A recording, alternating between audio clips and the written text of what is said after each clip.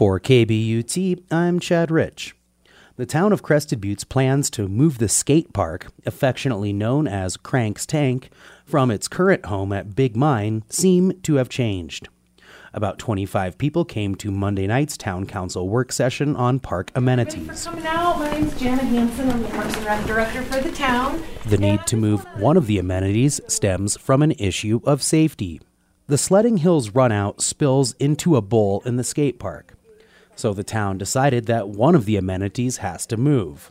And it looks like the Sledding Hill is that amenity, and it will move to the annexation on the northeast side of town. So this is the old town dump, and currently there's no use that we could have on that space other than a park or open space, because basically we can't dig into the dump without doing some significant remediation, which would cost the town in the multiple millions of dollars. Hansen says moving the Sledding Hill will make for a larger amenity with a safer runout. In the summer, it could be a place for a picnic or to watch the stars, as it is a public park. That means Crank's Tank will stay at Big Mine Park.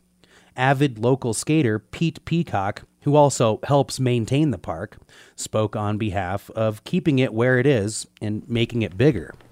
Any other thoughts or strong feelings with regards to one location or the other? Just an initial comment. I mean, it seems like a great opportunity for the Sled Hill, a way better location than where it is now. And the other point being is the skate park in its location now has served so well, like no problems with neighbors. Why change something, especially going to a new location where there might be contention with new neighbors, being close, Peacock also suggested lighting up the skate park for night use and possibly using heated surfaces to extend the season. The new Center for the Arts building is being constructed where a basketball court is in Town Park, and the idea of moving the basketball court closer to the volleyball court was presented. John Holder was concerned this move would eat into more green space, and Elliot Stern followed that notion. The skate park's in the right location. Like Pete said, it's existed for 21 years now without any conflicts from neighbors. Skateboarding's a loud activity. Basketball's a loud activity as well. I think we need to start looking for a different location for the basketball court.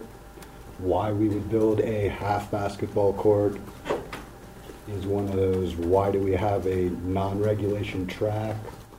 And the balance and the juxtaposition of green, like John is saying, the monster that the new Center for the Arts is, the missing the trail straight through White Rock, going to be a big impact on the texture of the community as it is.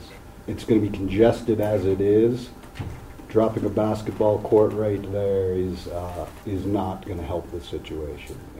The town hopes Great Outdoors Colorado will help fund the project, and they're strategically waiting to ask for funding for 2021, while the playground, which also received funding from the same source, is completed.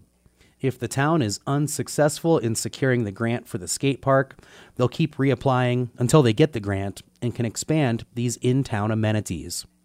Reporting for KBUT, I'm Chad Rich.